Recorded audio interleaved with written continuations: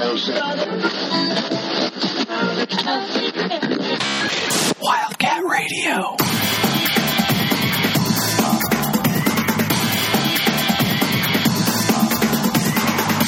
Welcome back, Wildcat Faithful, to the Wildcat Radio podcast. We're recording in the Vivid Seat Studios. My name is Ronnie Stoffel, and as always, I'm joined by Mr. Adam Green. Adam, 2-1.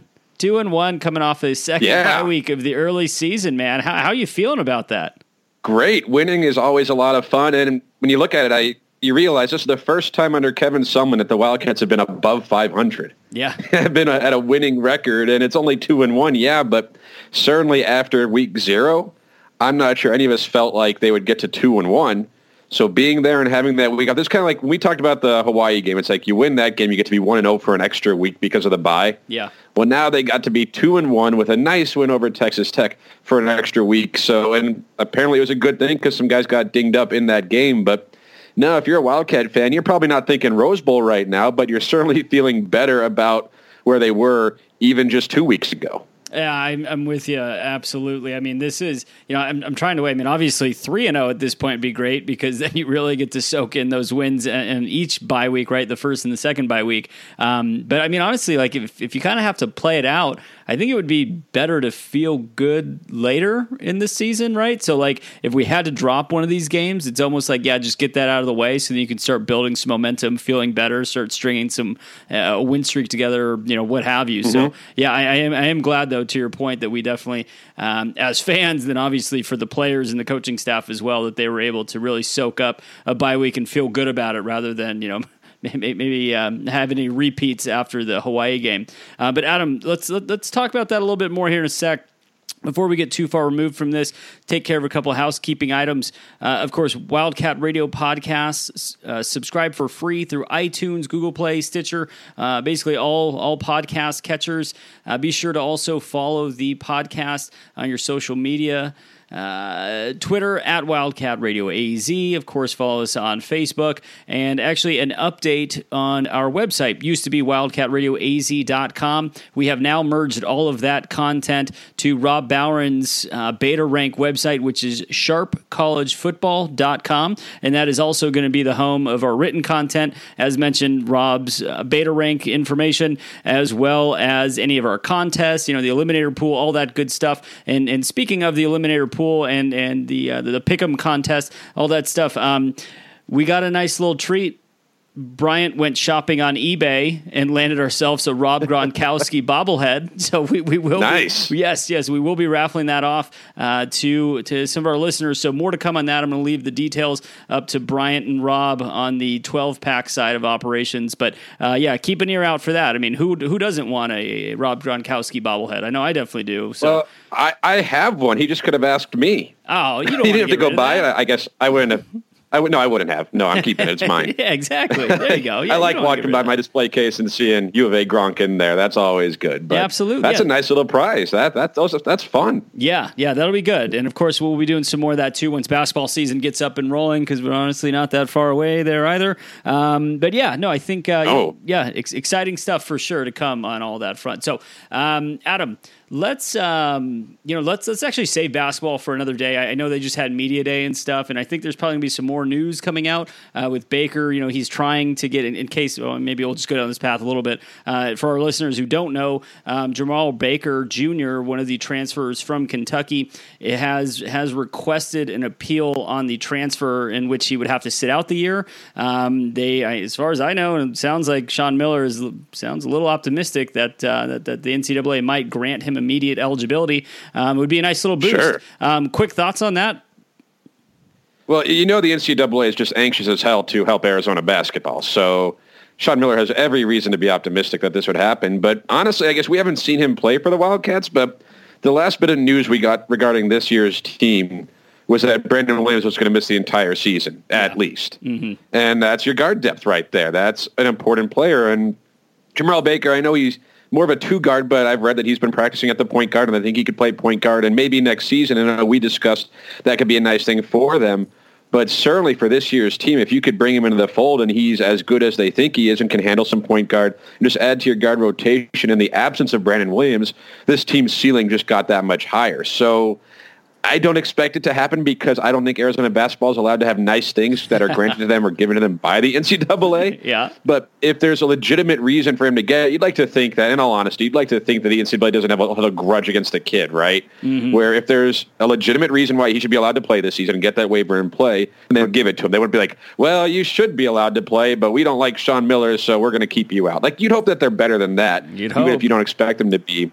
So if it happens, that's nothing but good news for Arizona's depth, which, again, in the backcourt without Brandon Williams, we don't know how good Jamarl Baker could be, but they brought him in. He was a Kentucky guy. He's supposed to be pretty good, and by all accounts, he's been one of their better players in practices. So like, I don't want to get excited about it because it hasn't happened, but if it does happen, if they do get him this season, then they're going to be that much better for it. It's just an additional insurance policy, right? I mean, as far as like Max Hazard's concerned, that's a nice little insurance policy, and it's just to bolster that backcourt depth, really. So, I mean, and of course, we aren't talking about another incoming freshman. This is a guy who, granted, not a large sample size at Kentucky, but he did play at Kentucky, so at least has some experience at this level. So, so more to come on that, and then of course, as we get closer to, the red and blue game, which actually, as a matter of fact, Friday. Is that Friday? It's this week. That is? Okay, yeah, so there you go. It's this week. So once we get past that, we'll have some updates. What a time for to you be a next Wildcat.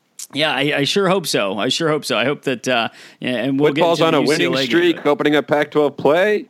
No, you got football opening up Pac-12 play on a 2-game winning streak. You got the red-blue game. You got a Gronk bobblehead up for a prize. Like, this is a great time to be a Wildcat. Yes. I sign me up, right? This is good stuff. So let's go ahead and let's pause on the basketball stuff for now. And, of course, like I said, we'll touch base on the red and blue game next week. And then, of course, the outcome of the UCLA game. Look forward to the trip up to Boulder. But for now, Adam, let's work our way up to where we will be on Saturday. Of course, Texas Tech surprised me, not you. You picked them as far as the overall performance. Not quite like that. Surprising. Yes, yeah. Right. Yeah. Very, very surprising. We're not going to recap the game. Go ahead and listen to anybody who didn't have the chance. I sure hope you did, though. On the 12-pack radio side of things, Bryant, Rob, and Max, I mean, they did a good job of breaking down the game.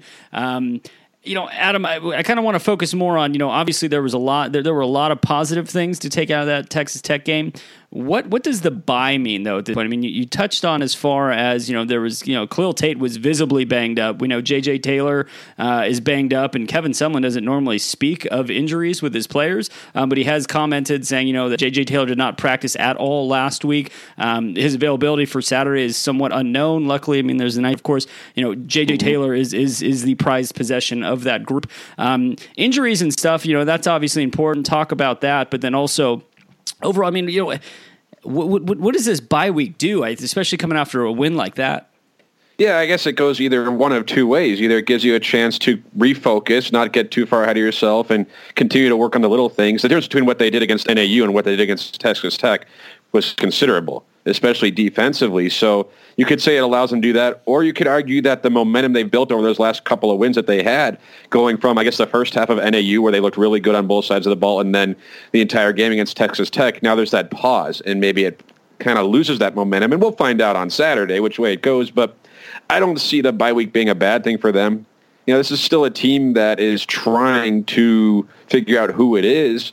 And, yeah, it's a nice win over Texas Tech. They weren't perfect, but I think that extra week off, aside from just the health aspect of it and getting guys healthy, and maybe in like Jalen Curry, we might see him this week if he's finally healthy for him. But to me, the bye week isn't a bad thing for the coaching staff. That's another week of working on things because they weren't perfect against Texas Tech.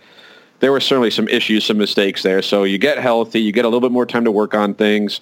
And granted, it's 2 bye weeks in your first 3 games. That's a little bit odd. But to me, I'm not going to look at it as a bad. Even if Arizona struggles Saturday against UCLA, I'm not going to blame the bye week because I think it's just that type of thing. It's kind of like that time you have before your bowl game and you kind of get guys healthy and a little bit more practice. You talk about those reps. Like, they got reps for guys. This is still a team that has to learn who it is and figure out who it is.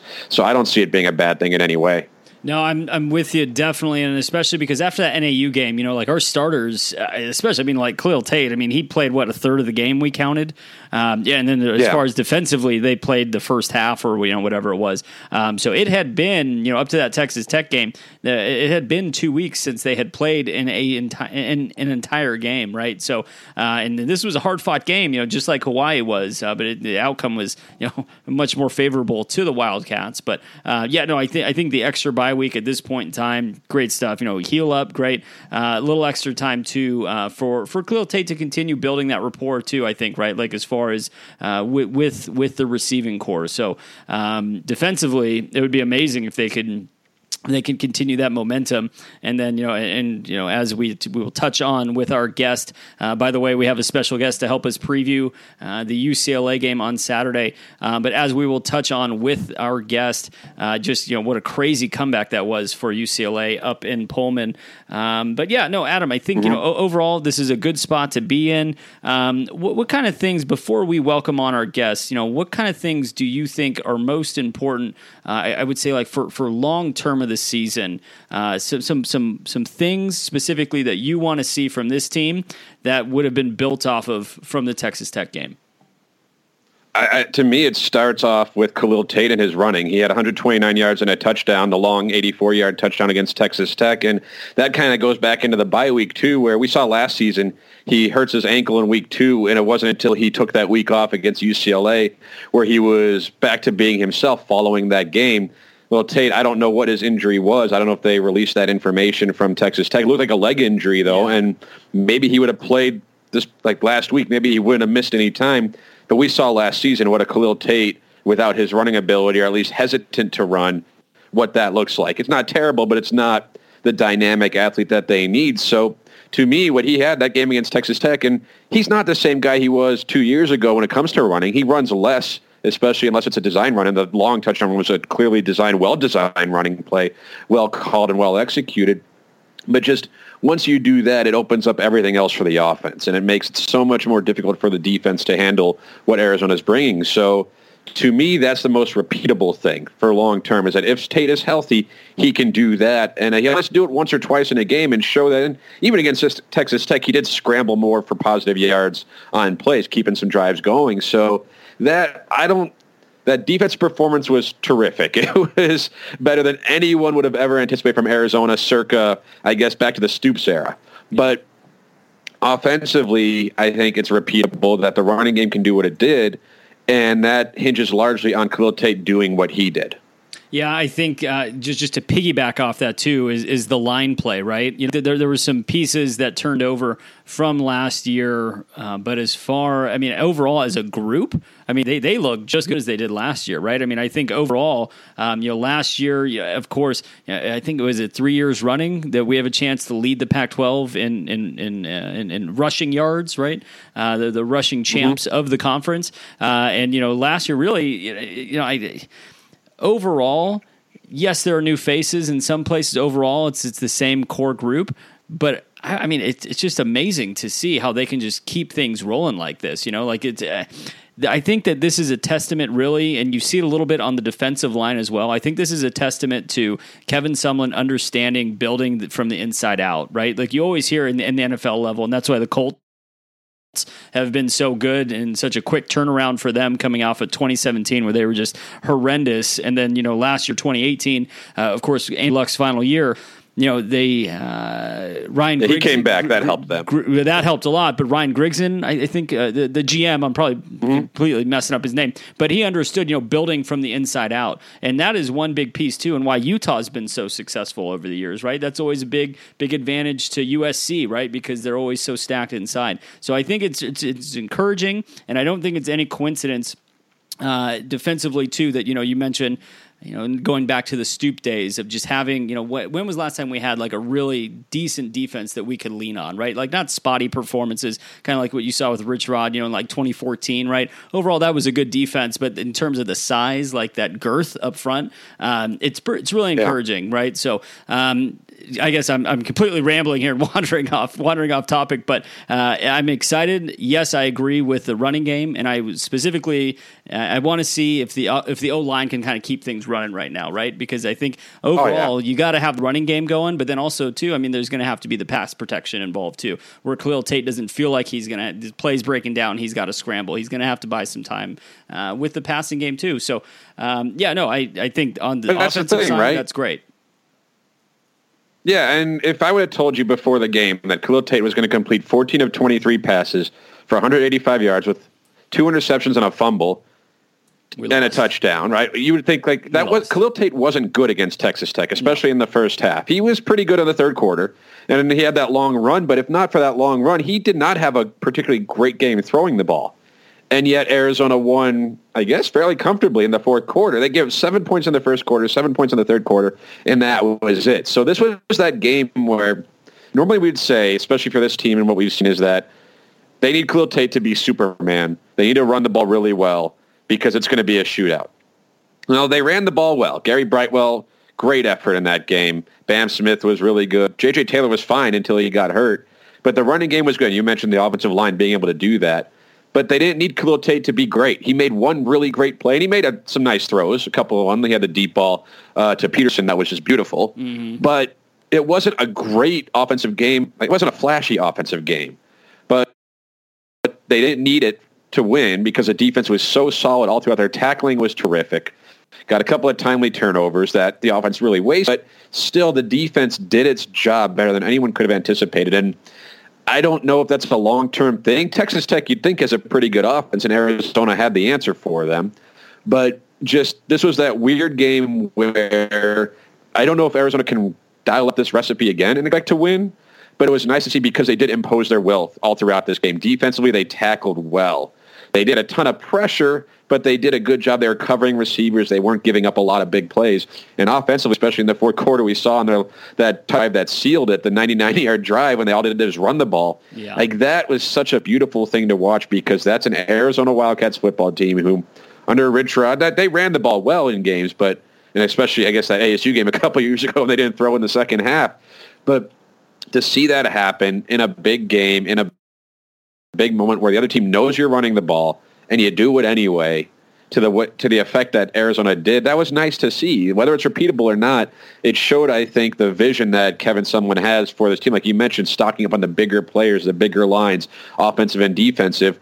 When it works, that's what it looks like. It looks like a solid defense and an offense that just wears on you. Maybe you're not picking up 6 yards a run in the first or second quarter, but by the third and especially the fourth, you see what happened. That the defense just can't do anything about it because they're exhausted and the offensive line just has a field day. So it wasn't the most flashy win we've seen from Arizona. Maybe not even the most, I don't know, impressive isn't the word because there were lots of things to be impressed in this game, but the things that we thought they needed to do in order to win, they didn't quite do. They didn't win the turnover battle.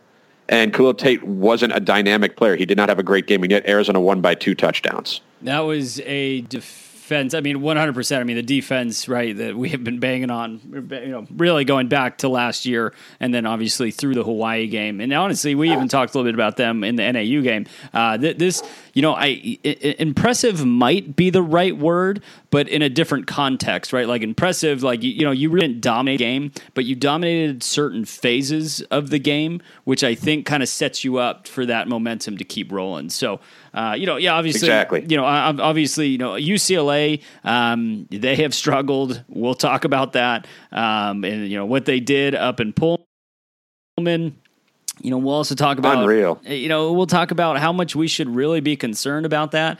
Actually, one quick clarification: I completely butchered. Chris Ballard is the Colts GM that had built from the inside out. Ryan Grigson. Grigson was the one before that. Yeah. Grigson's the one that completely bombed the roster and did a terrible job. So yeah, not Ryan Grigson, like Chris Ballard. So yeah, be more like that, Kevin Sumlin. But Adam, so yeah, let's go ahead. Yeah, let's go ahead and switch gears here and welcome on our guest and get a preview for UCLA. But before we do, let's hear from a couple of our sponsors. All right, Adam. So to help us break down Saturday's matchup with UCLA, we have Jake Merrifield on the line. Jake is the host of the What's Brewing podcast. Jake, how you doing, man? Hey, man. I'm great. Thank you very much for having me on the show. Of course. Yeah. So, I mean, let's just hop right into this. I mean, I think, Adam and I talked about this a little bit before you joined us here, but, I didn't watch the game. I think, we probably want, somebody who's a little bit more, I guess, up to speed with the personnel, I guess, if you will. Up in Pullman over the weekend, Jake, what in the world happened? They're down 49-17 at one point. You come back and win 67-63. What was going on? Well, let me tell you, first of all, it's worth watching a replay of it, just whether you're a fan of either team or not. It was one of the most wild, wacky games I've ever seen. It was funny. I was going to go up to Poland to watch this one, and then we kind of at the last minute decided not to, and I ended up watching it, I was on a little bit of a weekend trip, and it was a blast. But it's one of those ones where, you couldn't be more negative about the outcome if you're the fan of the team while you're watching it. You couldn't be more negative, and then you could be more positive at the end. And it's just one of those things where it was just, a complete 180, maybe a Jason Kidd 360. It was like one of those just nuts games. And for everything that went right for the Cougs at the beginning, everything went completely sour for them at the end. And then you flip that same narrative for the Bruins. Bad at the beginning and then unbelievably good, like white laser hot at the end.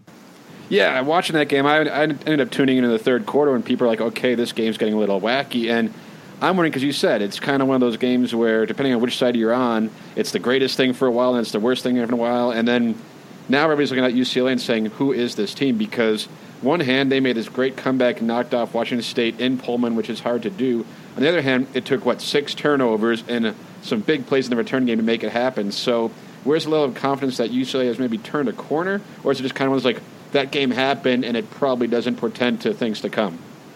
Well, when you look at how a lot of the fans were reacting to it, and really anybody that was following the Bruins this year was just looking for any sort of positive at all, because just those first 3 games were just so soul-crushingly depressing. You talk about, averaging 14 points a game over 3 games is just brutal, and then the defense just got progressively worse and worse. I kind of think the defense was a little better in the first couple games than it was against Oklahoma, which is to be expected, but they were on the field for 40 minutes a game. And so, you could look at it if you squint it a little bit, you might be able to make excuses for them, but the bottom line was they're just playing like garbage. And coming into the game too, once the game actually started, it actually had a little bit of a positive to it, because the final score, or the score of the first quarter, was 10-7, and the Bruins had stopped the Cougs on 2 out of 3 drives, and they had scored on two of the 3 drives. But then even when you thought about it, it's like, this really isn't that great, because the defense did make a couple stops, but you can't imagine that last whole game, which it didn't. And then the offense was kind of got a little bit lucky with a couple of their things. And so you're like, this is probably just not going to hold. And then, of course, sure enough, the second quarter starts, and Gordon just starts going on a roll, and he throws, I think, something like, he scores 28 points in that quarter. By the time it's done, it's just, they're already, starting to throw up the Heisman odds and stuff. And it was just one of those weird games, because I don't know if you did watch it. The very last play of the first half, the UCLA takes 30 seconds, drives all the way down the field from from inside their 20 all the way to the goal line. It gets tackled on the goal line off of a kind of a Hail Mary pass from Dorian Thompson-Robinson. And so that was just one tackled at the goal line. Oh God, yeah, we can of course. But it's just one of those weird things. It's like, you look and you just kind of roll your eyes like, okay, it's going to be like this. And then the second quarter, the second half starts, they drop another 14 points. And at that point, like I said, it's just celebration time. And it's funny because it reminds me, I don't know if you guys remember the Texas A&M UCLA game from a couple years ago. I'm sure people brought that up. But I mean, you had that one guy doing the pimp stroll with a cane on the sideline during that game. And it was kind of the similar thing with the Cougars in this game. And then from that point forward, it just completely spun on a dime. And it was insane. Yeah, I don't know if we'll see anything like that again. I mean, to be down 49-17 in the second half, I mean, really, it doesn't even matter what halfway point in the game. Yeah, you're down. Third quarter, 49-17. I mean, that's just crazy. But I guess, okay, so moving on, right? Obviously, UCLA walked out of there with the win. They start conference play 1-0. Obviously, how you want to start conference play, right? Especially after the brutal non-conference you mentioned there, Jake. Looking forward now to Saturday, right? I mean, this is probably going to build up some momentum, but I think the biggest question, and I know for myself too, the biggest question that I have is, how fluky was what happened on Saturday, and how much is legitimate momentum that can be rolled into Tucson in that matchup?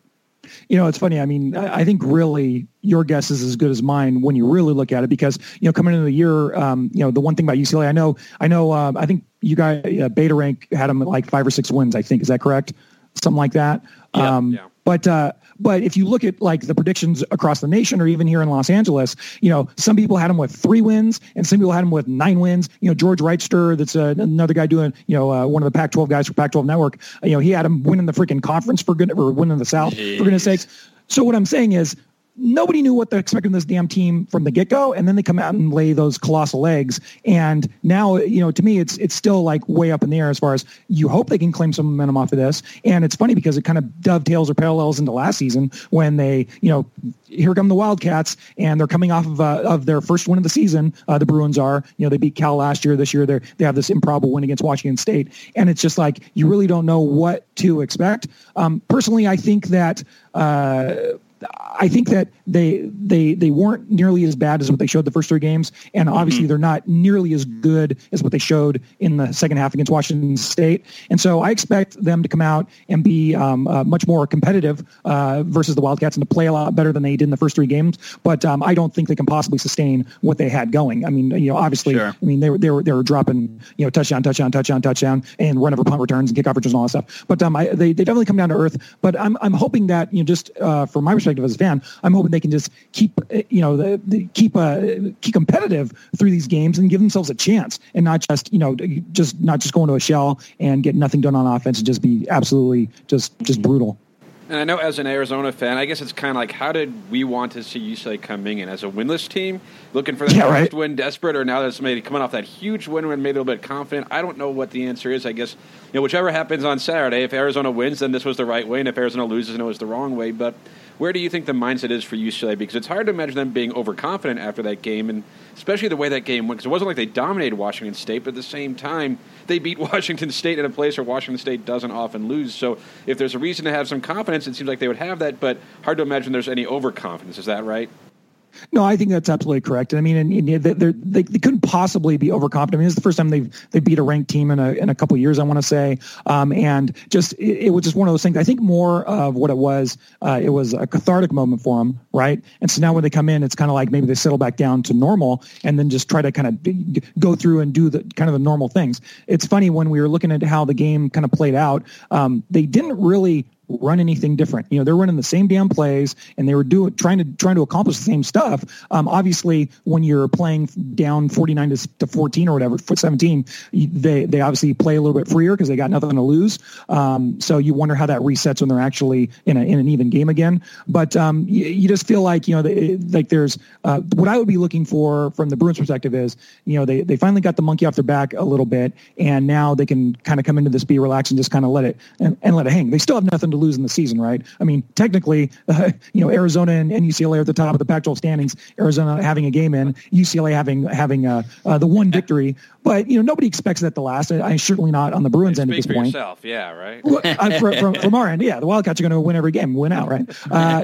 Khalil Tate's going to stand on his head in this game, but it's so I think their mindset is, God, just don't let this revert back to where we were. Because honestly, sure. You look at Dorian Thompson-Robinson, and he couldn't have opened the season in a worse way, right? He comes out and he pretty much single-handedly scuttles that game against Cincinnati. I mean, weren't you there?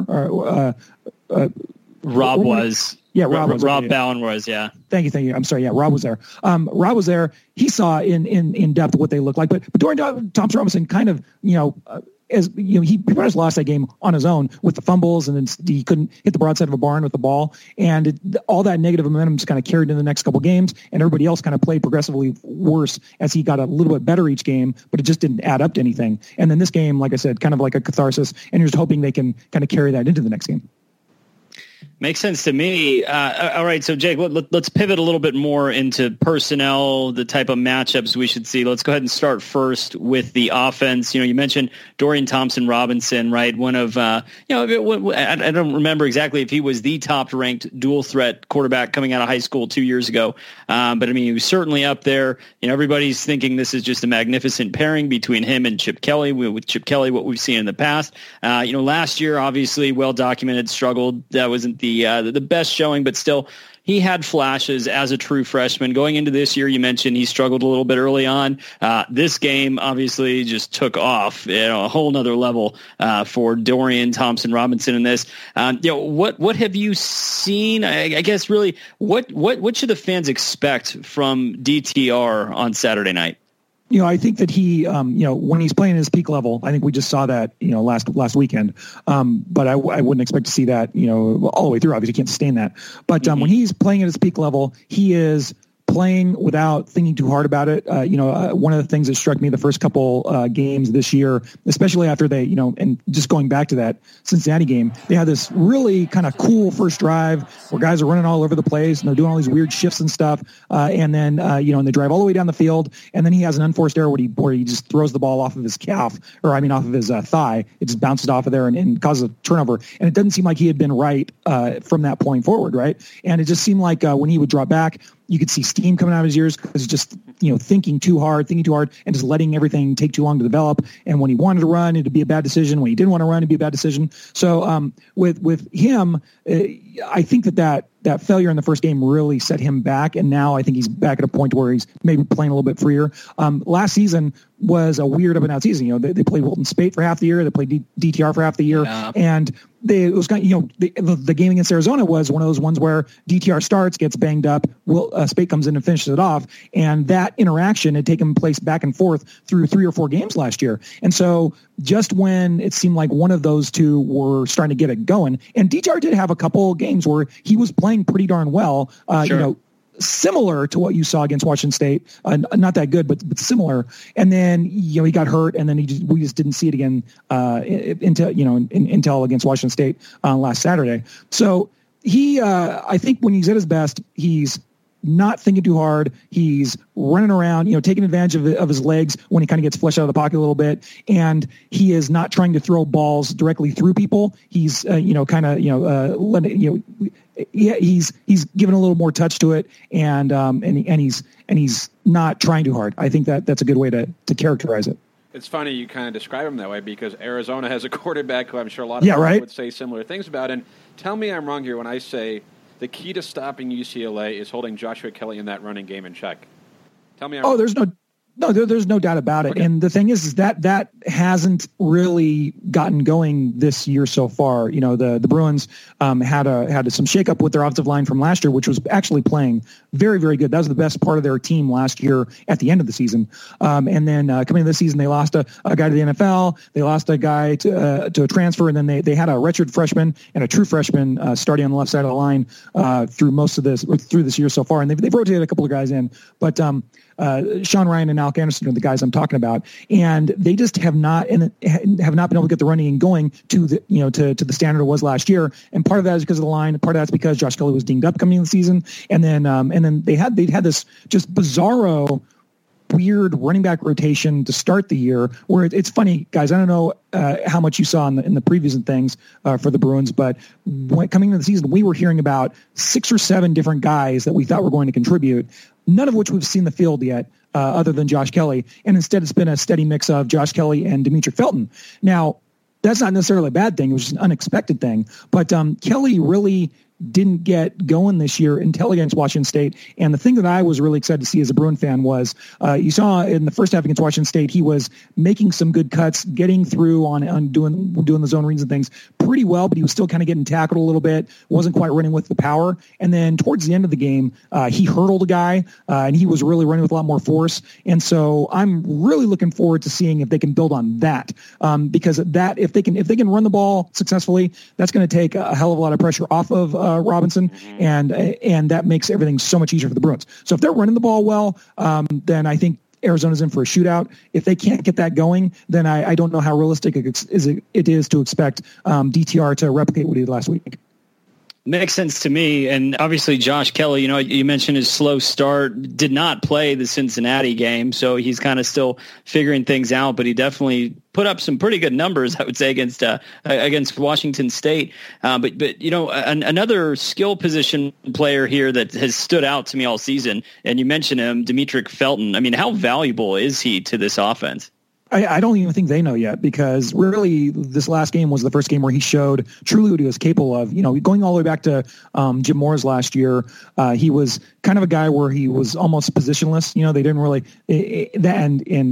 in that regard, it was in a bad way. And now he's kind of positionless, kind of in a good way, where you can kind of throw him anywhere and he can make any sort of plays you want. It's kind of like the old, who was the Steeler way back that was the Slash? Cordell Thank you very much, Cordell Stewart. It's kind of like he's kind of got that kind of thing going for him. I don't know if he's going to throw any balls, but if you get line him up outside, and he's running inside zone and things for him this year.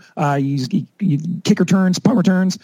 He can do it all, and he's just so explosive. And we saw that. Just watch the highlights from the Washington State game, and those two long plays he had were just unbelievable to me.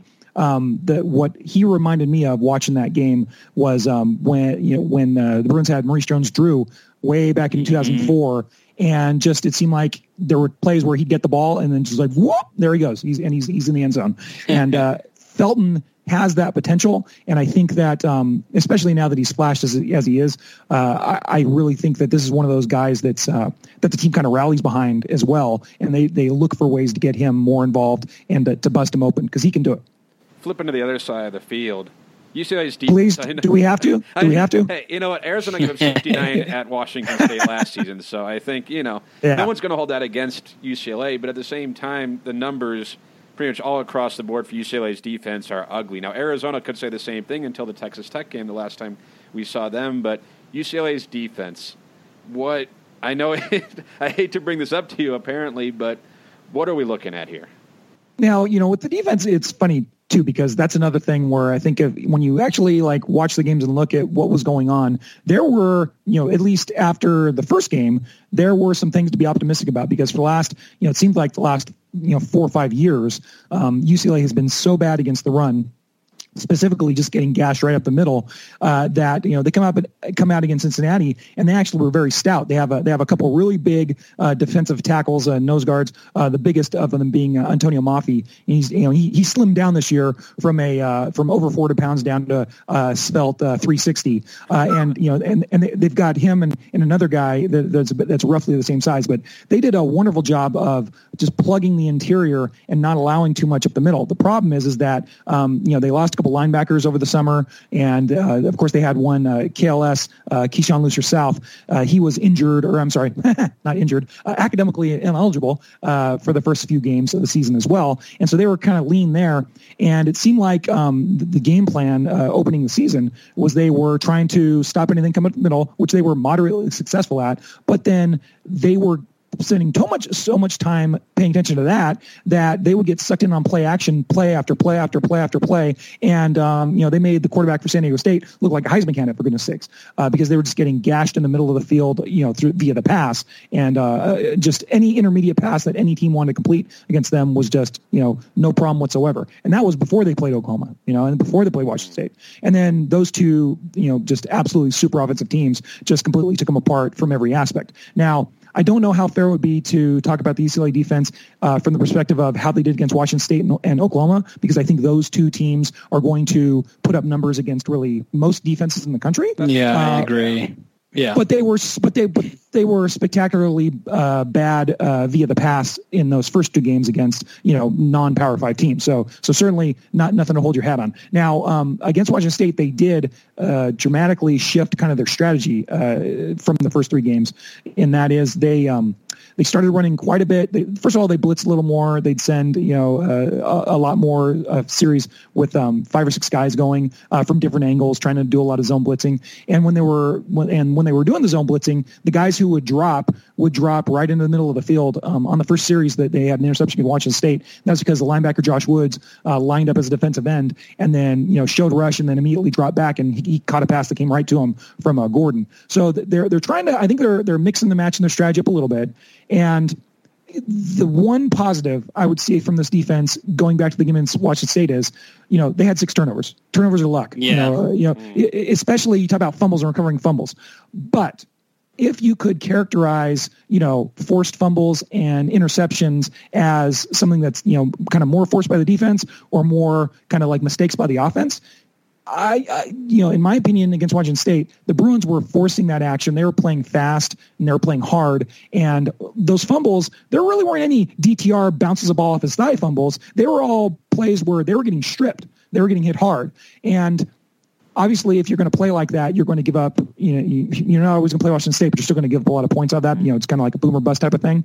But I think that if they can keep their offense kind of spinning, obviously not at that level, but the way I characterized it when I was talking about it after the game for our audience was if they could get the offense to play about 2/3 that well, and they could get the defense to play, anywhere near where they were, about the same 2/3 as well as they played at the end of the Washington State game. And by the way, that wasn't that great, but just 2/3 of that. Forcing some turnovers, not 6, but just some, and, getting a couple stops here and there, then at the very least you could say that even though the defense is not good, it's going to be complementary to what the offense is trying to accomplish. And I think that's the best we can hope for right now. They do have some playmakers, though.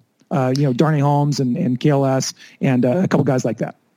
Yeah, and actually, let's continue with that because for some of our listeners, some of the more household names honestly have left from the Mora years. But of course, there's Chris Barnes, right? Josh Woods, talking about the linebackers. You mentioned Lucier South. Who else should we keep an eye on? I mean, obviously, Darnell Holmes is probably the most recognizable across the Pac-12, just given how highly touted he was coming out of high school. But but who else for some of our listeners on the defensive side should we keep an eye out for? Yeah, certainly it starts with number one, and that's Darnay Holmes. He's going to be the guy that if there's a play going on in the defensive backfield, I wouldn't be surprised if he's a part of it. I already mentioned Antonio Mafi in the middle of the defense, and he is, I think, a lot of what they're trying to do starts right with him. Otito Ogbanya is that other defensive lineman that I was talking about. Those two guys in the middle are going to be making hopefully making some good plays. I know Arizona has some good backs, that they're going to be trying to go up the middle on them, and I think that they'll be stout enough to at least to give them some challenges. Then as far as on the linebacking core, I mean, you really mentioned the guys are going to be playing to be Barnes and hopefully Lucier South, and those guys. We haven't really seen KLS too much, just a little bit against Washington State. But the biggest problem this Bruin defense has is they have a real hard time creating any sort of pressure, sustained pressure, and that the play that KLS made to finish off Washington State, he forced a strip sack on the last Washington State's last play. That's one of those things where there have been not enough of those for the last half decade. I mean, since Dacros McKinley left, the Bruins have not had a legit guy rushing the passer with a very small exception of having a little bit of Jalen Phillips around for when he was not injured and before he transferred to Miami to run around making music or whatever, he's dancing or whatever he's doing. So that's where the Bruins are certainly lacking. They don't have that guy, that guy that's gonna cause all that havoc. So they kind of have to manufacture by, instead of sending one guy, they got to send like 2-3 guys. I mean, you asked me for playmakers on this defense, and unfortunately, that's one of the things that they kind of are lacking, with the exception of Darnay Holmes, who's just made some spectacular plays during his career. You know what this sounds like listening to you the whole time here is that you're describing Arizona. Just in Los Angeles. A running quarterback who you don't want to put too much on, a run game that can make everything easier, a defense that has some playmakers but can't get a pass rush. And I look at this and say, here both programs are in year 2 with new head coaches, and neither one of them has had the start to their careers in their new places that people were hoping for or expecting. And I know the tide has turned a little bit on Kevin Sumlin in Tucson. He did a little bit to help that with beating Texas Tech a couple of weeks ago. But I'm wondering how big a game, or I guess even how big a season this is for Chip Kelly, because I'm a Chip Kelly fan. I believe in him. But I wonder when he comes in with that type of a reputation and that type of contract and salary and everything, and a struggle like they have, like how important is this game specifically, but even then I guess the rest of the season for Chip Kelly and UCLA? That is a great question, and it has a different answer depending on what perspective you're talking about, right? For me, personally, I'll start with me first, and I cut a new clip. On our show, we play a lot of goofy sound drops and stuff. We're like a dumb morning douchebag radio show, but talking about sports. But I just clipped Fox Mulder saying, I want to believe last week for this, because that's really where I stand. I want to believe, but I don't know if it's out there, and everybody told me they were out there, but I don't know if it's still there. I'm waiting for Chip Kelly to show me something. But as far as the fan perspective for UCLA and the local media perspective is, up until that Washington State game, people were getting progressively more and more fed up with Kelly because of just the way that he deals with, anybody who's not inside the program, I believe. You have reporters asking him questions, and he, most of the time, not all the time, but most of the time, he would give them very curt or sarcastic answers and, and really kind of, talk down to them quite a bit. Fans were, basically had a whiplash from the moment when they fire Mora, hire Chip Kelly. Oh my gosh, UCLA is going to reach unprecedented heights now under this coach who, went to a national title game and should have won, except for, Cam Newton stole a laptop and his knee wasn't down or whoever knee wasn't down, all that stuff. But Kelly was at unprecedented heights, and now he's the UCLA coach. And then you start 0-5, and then you start 0-3, and it's like, what the heck is going on here? So Kelly did not do himself any favors with fans and local media to the point where you had people murmuring about he's either going to walk away because he's fed up with this place, or UCLA needs to fire him because he's just an absolute fraud. And that's something that I think that if they continue to struggle this year. And I'm not talking about, if they get somewhere between like 3 and 6 wins, I think this doesn't take effect. But if they end up, with 1 or 2 wins this year, I think that the public outcry might be enough to force the administration to do something about it, because I think at that point, you're probably going to have a lot of problems inside the locker room. There's probably going to be more defections and things like that. But with all that being said, UCLA does not want to fire Chip Kelly. They are all in on Chip Kelly.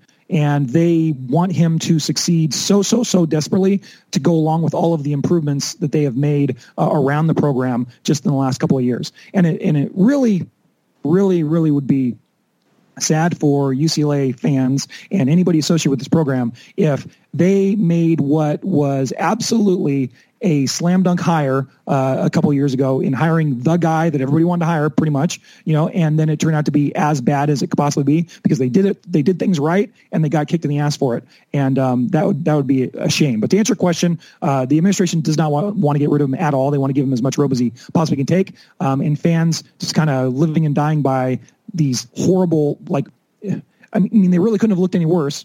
And then have these moments where they really can't look any better. And so this extremes are just giving us whiplash. God, that sounds like Arizona. Everything you just said. It does. Like a poor man's, I guess you say, is Arizona with Kevin Sumlin. Man, everything you said, Jake, reminds me of what people are saying about the Wildcats and Kevin Sumlin. This is crazy. It's like looking in a mirror. Yeah, no, I totally agree. I hear you guys as well, and I see the state. It's just so weird, the parallels when you talk about someone coming from A&M, and then also you have a great friend of UCLA over there in Noel Mazzoni. The last offensive coordinator that the Bruins have had before Chip Kelly, where fans we really liked Noel Mazzoni, but it was really funny. When he left, everybody was like, "Oh, I think it's time because he only runs like 4 plays, and we need something more complicated." And then all of a sudden, they tried to install the West Coast offense and completely destroy the program. But it's been the parallels between UCLA and Arizona right now. They are deep. They run very deep. Within the coaching staff and also on the field, right? Like we've touched on. So this is honestly, I'm somewhat concerned. I mean, I feel okay, and Adam and I will do our predictions right after this segment. But Jake, as far as your time's concerned, let's go ahead and jump to the prediction. What is your prediction for Saturday night? I'll take Arizona 120, UCLA 111. No, wouldn't shock me. Yeah, I know, right? I think this is definitely going to be a little bit of a shootout. So I'm going to go a number in the 40s. I think I really want the Bruins to come through with a win here, but just being on the road personally. I've driven to Tucson a number of times. I believe my record going out to games out there is, I think something in the neighborhood of like 1-4.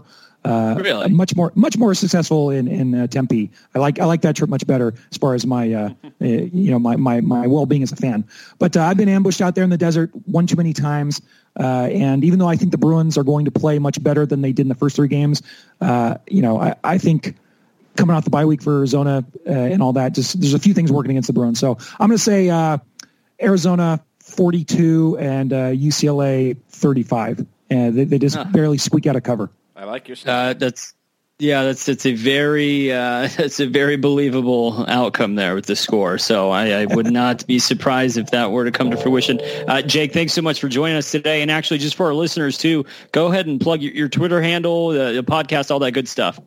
Oh, no, I appreciate that. Now, we are the What's Bruin Show at gmail.com is the email. If you want to write us some nasty letters, at What's Bruin Show on Twitter. And, you can get we have a website as well, just what'sbruinshow.com. And we're just an independent little, pirate ship out there trying to do some Bruin sports stuff for you. Awesome. All right, Jake. Well, thanks so much and best of luck on Saturday. Hey, thank you guys so much. And, really a great time talking to you. I'm glad we finally made it happen. All right, Adam. So good stuff from Jake there. Let's just real quick, though, before we jump in and debrief, and there's lots to unpack there. And then, obviously we'll get into our predictions, what we think overall is going to happen. Pretty candid responses there from Jake, but obviously we'll get into our thoughts too. Before we do, let's take another break here to hear from a couple more sponsors.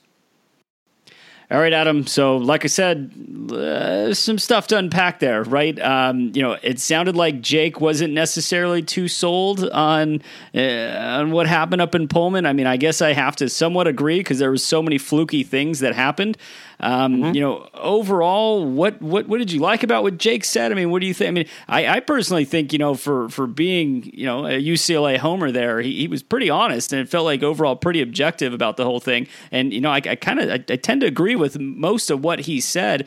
How do you feel? I mean, did you feel worse, better, no different after hearing from Jake? The thing that sticks out to me is just from listening to him how much he's us right now and how similar UCLA and Arizona are with their teams this season and where their programs are, and that even after a win, and if Arizona went to Pullman and didn't give up 70 points and won a game, we'd be over the moon, especially if it was this early in the season. He's like, you know what, that's going to be the turnaround thing because that's such a tough place to go and win, and it hasn't happened recently for Arizona and everything, especially the comeback of that variety.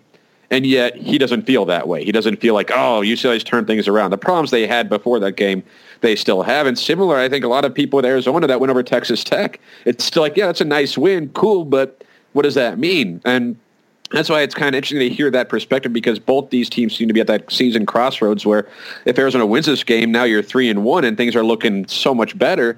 Whereas UCLA is trying to build off that win after their just dreadful start. So I don't feel any different about UCLA because, you've seen them. They haven't been good. Up until the fourth quarter or halfway through the third quarter of that game against Washington State, they were a terrible football team. So it seems like you don't turn the ball over 6 times against them and give up all these punt returns and kick and all that, then you might have a pretty good chance to beat them. But at the same time, it's still UCLA. They still have those recruits that Jim Moore got those top recruiting classes. They still have Chip Kelly, who I believe in, and can recruit. It's one of those teams that shouldn't be really bad, been really bad. And the question is, did the Wazoo game, did that awaken something in them? And until you see it from them again, you can't say it did. But at the same time, all it takes maybe is a game in Tucson for them to do it again, and all of a sudden UCLA is back to being what you thought they could be. So not feel too much different, but I was never super confident in this game, and I'm not now doubting it either. It's going to be an interesting matchup. I think for one, and I wish I would have asked Jake this because when he said, he feels better about traveling to Tempe versus Tucson, to see UCLA, and he thought that they were in the 5 games he's seen down there. UCLA's won one of them. I wanted to. When in the world did that happen? I'm trying to think. Like it has been UCLA has dominated us for a while. Now, I know 2017, that last year of Mora, that was when Khalil Tate was on his run there in October and, everything was looking aces. Yeah. But, prior to that, I mean, Rich Rod never beat UCLA, and it's been a long time. And on it, that, to me, is somewhat of a stigma, I think, right? Because if you think about the seniors on this team, they are used to basically just – I mean, I don't want to say getting pummeled because there were years where we got pummeled, probably not with this roster. But, last year, obviously, that was a pretty – loss. 2017. I mean, they're red shirts. Mm-hmm. If they're red shirts, they've lost 3 of the last 4 times to UCLA. So, I think, I don't want to. The nightmares Kevin Sumlin has against UCLA. Yeah, right. Going back to lost by the point last year, and then when he was at Texas A&M, and it was, Jake mentioned that too when he was with A&M in the Josh Rosen game, where A&M was crushing UCLA and then let them come back. So. Yeah. you're right. There's not good feelings about UCLA and playing them, I think, on the Arizona sideline or on the rock. And so many odd things happen too. You know, when one of my coworkers had mentioned this as far as, you know, like when there is a true fumble, I mean, interceptions are one thing, right? If it's like a tip, you know, that can be kind of like, crap, like that kind of sucks. Interception, it's like, oh man, the quarterback threw it right at the defender. So that's like, you know, that's not necessarily a 50-50 proposition. A fumble that is on the ground, that is legitimately a 50-50 proposition. And if I'm counting correctly, there were 3 of those that went in UCLA, you know, to help spark this comeback. You know, they had the punt return, the kick return. You know, they had like the one reception for 94 yards that it resulted in a score where it just, you know, all of this added up to get them quickly back in the game and erase that 32-point deficit. I just have a hard time believing, you know, if you take that away, this team is still deeply flawed. Now, I know that they have plenty of talent. They have plenty of talent. I mean, there's no two ways about that. And I think that DTR is a talented guy too. And I think that, you know, that we'll see how that goes. But as far as overall, you know, I guess to answer my own question, how do I feel after speaking to Jake, after what we saw with Washington State?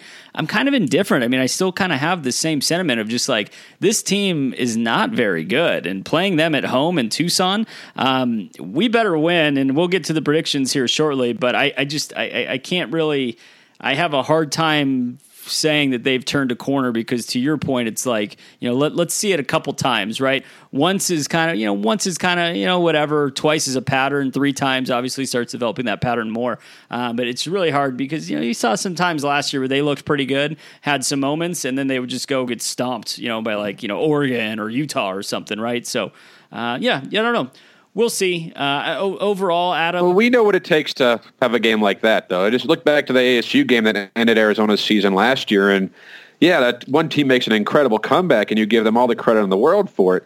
But it took their opponent doing some pretty ridiculous things that had to go wrong for the comeback to happen. So UCLA gets a lot of credit for not quitting in the game. They did everything like people thought they could, especially. Yeah. Like, they did everything they needed to do to win that game. Washington State absolutely collapsing in so many ways. And if, kind of like I always say, any one of those plays against ASU and Arizona wins, well, if Washington State does any number of different things in that game, they end up holding on and winning, and it's just another loss for UCLA that maybe one they came back and had a chance in, but one that they lost nonetheless, right? Like, they were down in that game when Washington State, trying to almost run out the clock, fumbled the ball. Or after... you know, so it's one of those situations where you give them a lot of credit, but I don't know how anyone can look at UCLA and say right now that they have turned the corner under Chip Kelly. But I do come from the mindset that I believe in Chip Kelly, so at some point they will turn the corner. I just hope it wasn't last week against Washington State, and I really hope it's not this weekend against Arizona. Adam, let me ask you, and we can kind of think bigger picture here, because there have been some developments within specifically the South Division, but just in the conference in general, I think, right? USC losing JT Daniels. Stanford does not look as good as we thought they were going to be. You know, both of those will be road games for Arizona. They both look more vulnerable than we would have expected them to be at the beginning of the season. But, you know, all of this kind of points to, look, 6-6. They want to make a bowl game. The fans obviously want that 13th game. How important is there room in the schedule for Arizona to drop this game to UCLA and then still, you know, kind of make up that ground, I guess, to 6-6? I don't think so, but then again, I thought that was this case last season, and Arizona then beat Oregon and had a chance. Yeah. So it's hard to say. It's so hard because I don't know if any of us know how good Arizona is right now. Now, granted, to me, you win your home games, especially against teams that you're favored to beat. So that's why beating Texas Tech was so much more important to me than winning at Hawaii, because you're going to have more home games. You're not going to be traveling across the ocean to play any other times this season. So to me, you win this game, if not because the win would be nice, and yeah, 3-1 is great, but it's a game that you're supposed to win. So to you lose this game, never mind trying to get to 6 wins. What does that say about your team? Does that, because you lose this game, do you really think you could go to Colorado and beat them? Yeah, because you're sure not going to beat Washington at home. And then do you think you're going to go to USC and win that game, or even at Stanford? So if you lose this game, then you're looking at the rest of the schedule and saying the only one that you think is a sure win is Oregon State. So to me, the difference is you win this game. Now you're 3-1. Yeah, you only need to win 3 of those games, but you believe you can because, hey, you took care of business, and maybe you could argue that Arizona did turn a corner in their season, did kind of figure things out, especially depending on how it happens. So I don't know if they lose this game, it's hard to get to 6 wins, if only because if they lose this game, then what kind of team are they? Certainly not one that looks like it can get to 6 against the rest of the schedule. Yeah, I think, because after this point, right, the 3 remaining home games playing that card of, you gotta feel better about your chances at home, right? So after this game, of course, they'll play. They host Washington, which Washington scares the bejesus out of me, and I don't want to jump too far ahead because we'll touch on them. But Jacob Eason is leaps and bounds better than Jake Browning ever was for that offense, and that's really scary to see them firing on all cylinders. And then, of course, they'll host State, which, good God, wait, do we go up to Oregon State? Blanking. No, Oregon State's a home game. It is a home game. Okay. That's a home game.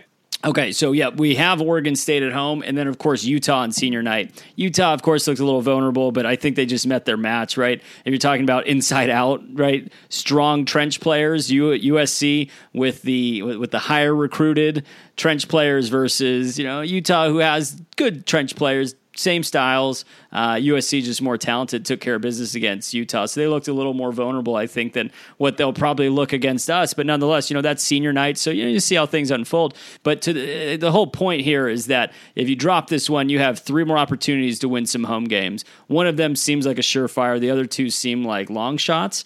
It would be really nice to take care of business here against the Bruins. Well, and what was it? Say Arizona goes out and wins, we'll say 37-13, right? Just Tate is good. The defense is solid. Again, they do to UCLA what other teams are doing to UCLA before Washington State late in that game.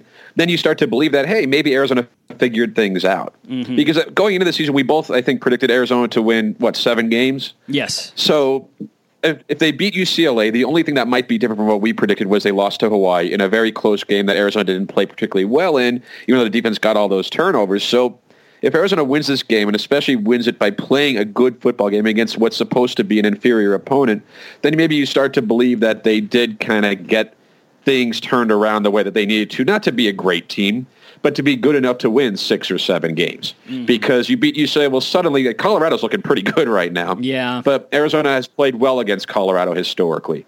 And then you say, okay, maybe you don't win that game, but now you're 3-2. If you can steal one of those home games that you're not supposed to win, Washington or Utah, more likely Utah, that's a 4th win. You beat Oregon State, that's a 5th win. And you start to see that picture because Stanford's not a great football team. So you think, okay, maybe they can go up there and win. Mm-hmm. So none of the games on the rest of the schedule, other than maybe Washington, and that game being at home gives you a chance. But none of them are the type that you say, there's no way Arizona can win that. Maybe Oregon, they're looking pretty good. So there might be 2 games on the schedule you say there's no way Arizona wins that game. The rest of them are seemingly toss-ups, maybe not 50-50, but certainly games where you could say Arizona, if they're a pretty good team, plays well, can win. That really happens if you beat UCLA. If you don't beat UCLA, then you're back to where you were after Hawaii, thinking this team will be lucky to win 5 games. Yeah. Mm-hmm. Yeah, no, that checks out to me. All right, Adam, so for the sake of time here, let's go ahead and fast forward. Prediction time. You want to go first? You want me to go first? How you want to handle this? I think you went first the last time, and that worked out pretty well. Yeah. So let's do that again, if it ain't broke. Well, so the difference is going to be I'm definitely taking Arizona in this game. Now, and I hate to, and I really hate to be so confident because the last time I was really confident was against Hawaii, and we know how that worked out. Different circumstances, though, right? Like, obviously, now that this team's played 3 games, it built up some momentum. The defense actually showed me something. I'm not convinced that they'll be able to carry this over or it's even sustainable for that matter. But I think overall, it just gets back to fundamentally Arizona just feels more functional than UCLA right now. You take away the last third of that game up in Pullman, we're still talking about the same exact UCLA team that we've talked about for the first, the first 3 2/3 of the season of those first few games. I have a hard time envisioning I guess actually, no, let me take that back because I can't envision a scenario where the defense just reverts back to what we saw at Hawaii and then DTR lights it up because that's not too far-fetched. I just have a hard time believing that's what's going to happen. And I especially think, even if J.J. Taylor, I don't want to devalue him at all, discount his value. And I'm knocking on wood. I don't know if you can hear that. But if he does not play. Yes. I think if he does not play, I still think, like I said earlier, there's a strong enough stable of backs to push us through here. And especially, with Khalil Tate, honestly, to me, the biggest thing is how does Khalil Tate look? Obviously this gets back to Kevin Sumlin being hush-hush. It's my understanding he's fine. The bye week came at a good time and he'll be ready to go. But until we see it out there, because, good Lord, injuries are kind of a thing for him. But moving on, if he's healthy, J.J. Taylor, I think we cannot win without Khalil Tate. The defense, we can even win in kind of like what Jake said, 42-35. Obviously, that is a very reasonable, rational outcome, I would say. I would be kind of surprised if the defense allowed that many points. But, something in the realm of 38-21, something like that seems reasonable for this. And I definitely think that Arizona takes care of business pretty handily. Yeah, I look at this game too, similar in that I don't believe that Arizona will do the things that are necessary for UCLA to win this game, at least unless UCLA is really a good football team now. Arizona is better. And the Wildcats are at home. And really outside of that game against Texas Tech, Arizona's done a pretty good job definitely done a good job of winning the turnover battle. So barring just a complete meltdown from Arizona, I think they are the more talented football team in this game. And I trust Khalil Tate more than I trust DTR to have a big game. Sure. Certainly. So I look at it that way, too, where this comes down to Arizona not tripping all over themselves. And I think the extra time, having that bye week and just Kevin Sumlin, he talked about how Arizona liked that feeling walking off the field against Texas Tech, and now the key is remembering what it took to get there. Mm-hmm. And you have to believe, or if you believe in this coaching staff, and maybe people do a little bit more now than they did not long ago, that they use this week to keep the team focused, to get them healthy, and maybe add a couple new wrinkles too, because now you have a little bit of momentum and players start to buy in a little more because, hey, you won. Like, you listen to the coaches, you do what they're asking, you won a football game. That's pretty good. Let's do it again. So barring that absolute collapse or Arizona just looking so bad, and I don't think that's going to happen. I do think the Wildcats will win this game. I don't want to say comfortably. I don't think they blow out Washington. I don't think they blow out UCLA. I'm staring at the schedule. I don't think they blow out UCLA. They do win fairly comfortably, maybe similar to what happened against Texas Tech, where it's close for a couple quarters, 2.5 quarters, and then the Wildcats make a couple plays and pull away. I'm going to say 42-27. Okay. So that's going to be my pick. 42-27, Arizona wins this game, and we're feeling pretty good and saying a week from now that Arizona can go up to Boulder and knock off Colorado. But I say that now. We'll see where we are a week from today. Afternoon kickoff for that, by the way, too. Spoiler alert, in case if somebody hasn't seen that. But yeah, that game. Yeah, that's weird. That'll be great. Yeah, how often do we get that? And the answer is not very often. So that'll be good stuff. Rarely. But yeah, I don't want to jump ahead too much. You made it to the Texas Tech game, by the way. How was the crowd in that? I know it wasn't too packed, right? But how was the crowd overall? It was good. I admit it. It was a good crowd, and the whiteout was solid. And, of course, a game like that had enough big plays to keep the team in it and keep the crowd into it, especially in the first half. The Khalil Tate run place was going nuts. And then the second half, it's kind of weird because you watch the way that Arizona pulled away, just solid defense and running the ball. It's not exciting football. Yeah. We're glad that happened. Good run. You picked up 5 yards. Terrific. Hey, first down. All right, keep going. It's not the type of drives that you just find yourself going crazy over. And yet you look at the scoreboard, you're like, oh wait, Arizona's up 2 touchdowns now. Nice. This game's over. Great. So the crowd was good. It's been a decent crowd. I saw the numbers, and I think it was at Sports Pac-12 tweeted out the crowd. I think Arizona's averaged about 40,000 fans through the first 2 games, which isn't bad, especially considering where it was after week 0, and then the fact that they were playing NAU in their home opener. Uh-huh. So I would expect the crowd to be better this week just because it is UCLA and Arizona is on a 2-game winning streak and you're starting to feel maybe a little better about them. But those late kickoff times don't help. It's brutal. I'm sure. Especially us living in Phoenix, it's a lot tougher to justify driving down there and then either driving back at 11:30 or trying to stay the night in Tucson, and it's just not as it's doable. I know people who do it, and I've done it, but those day games would be a lot nicer, which, of course, Colorado, it gets to be in Colorado, in Boulder, but hey, you'll take it. Yeah, we'll take it. All right, everyone. So next week we will recap, of course, UCLA, or I guess I shouldn't say we will. 12-pack, Bryant and Rob will recap UCLA. Adam and I will be back to discuss red and blue, see if there are any big takeaways, if it's basically everything that we thought it was going to be, what have you. And then, of course, look forward to Colorado. No one get hurt. No one get hurt. Yeah, I know. Poor Ray Smith. I know. I think about that every time now with Ray Smith, but you're right. So we will recap the red and blue game. Look forward to Colorado. Thanks so much for listening. And until then, bear down.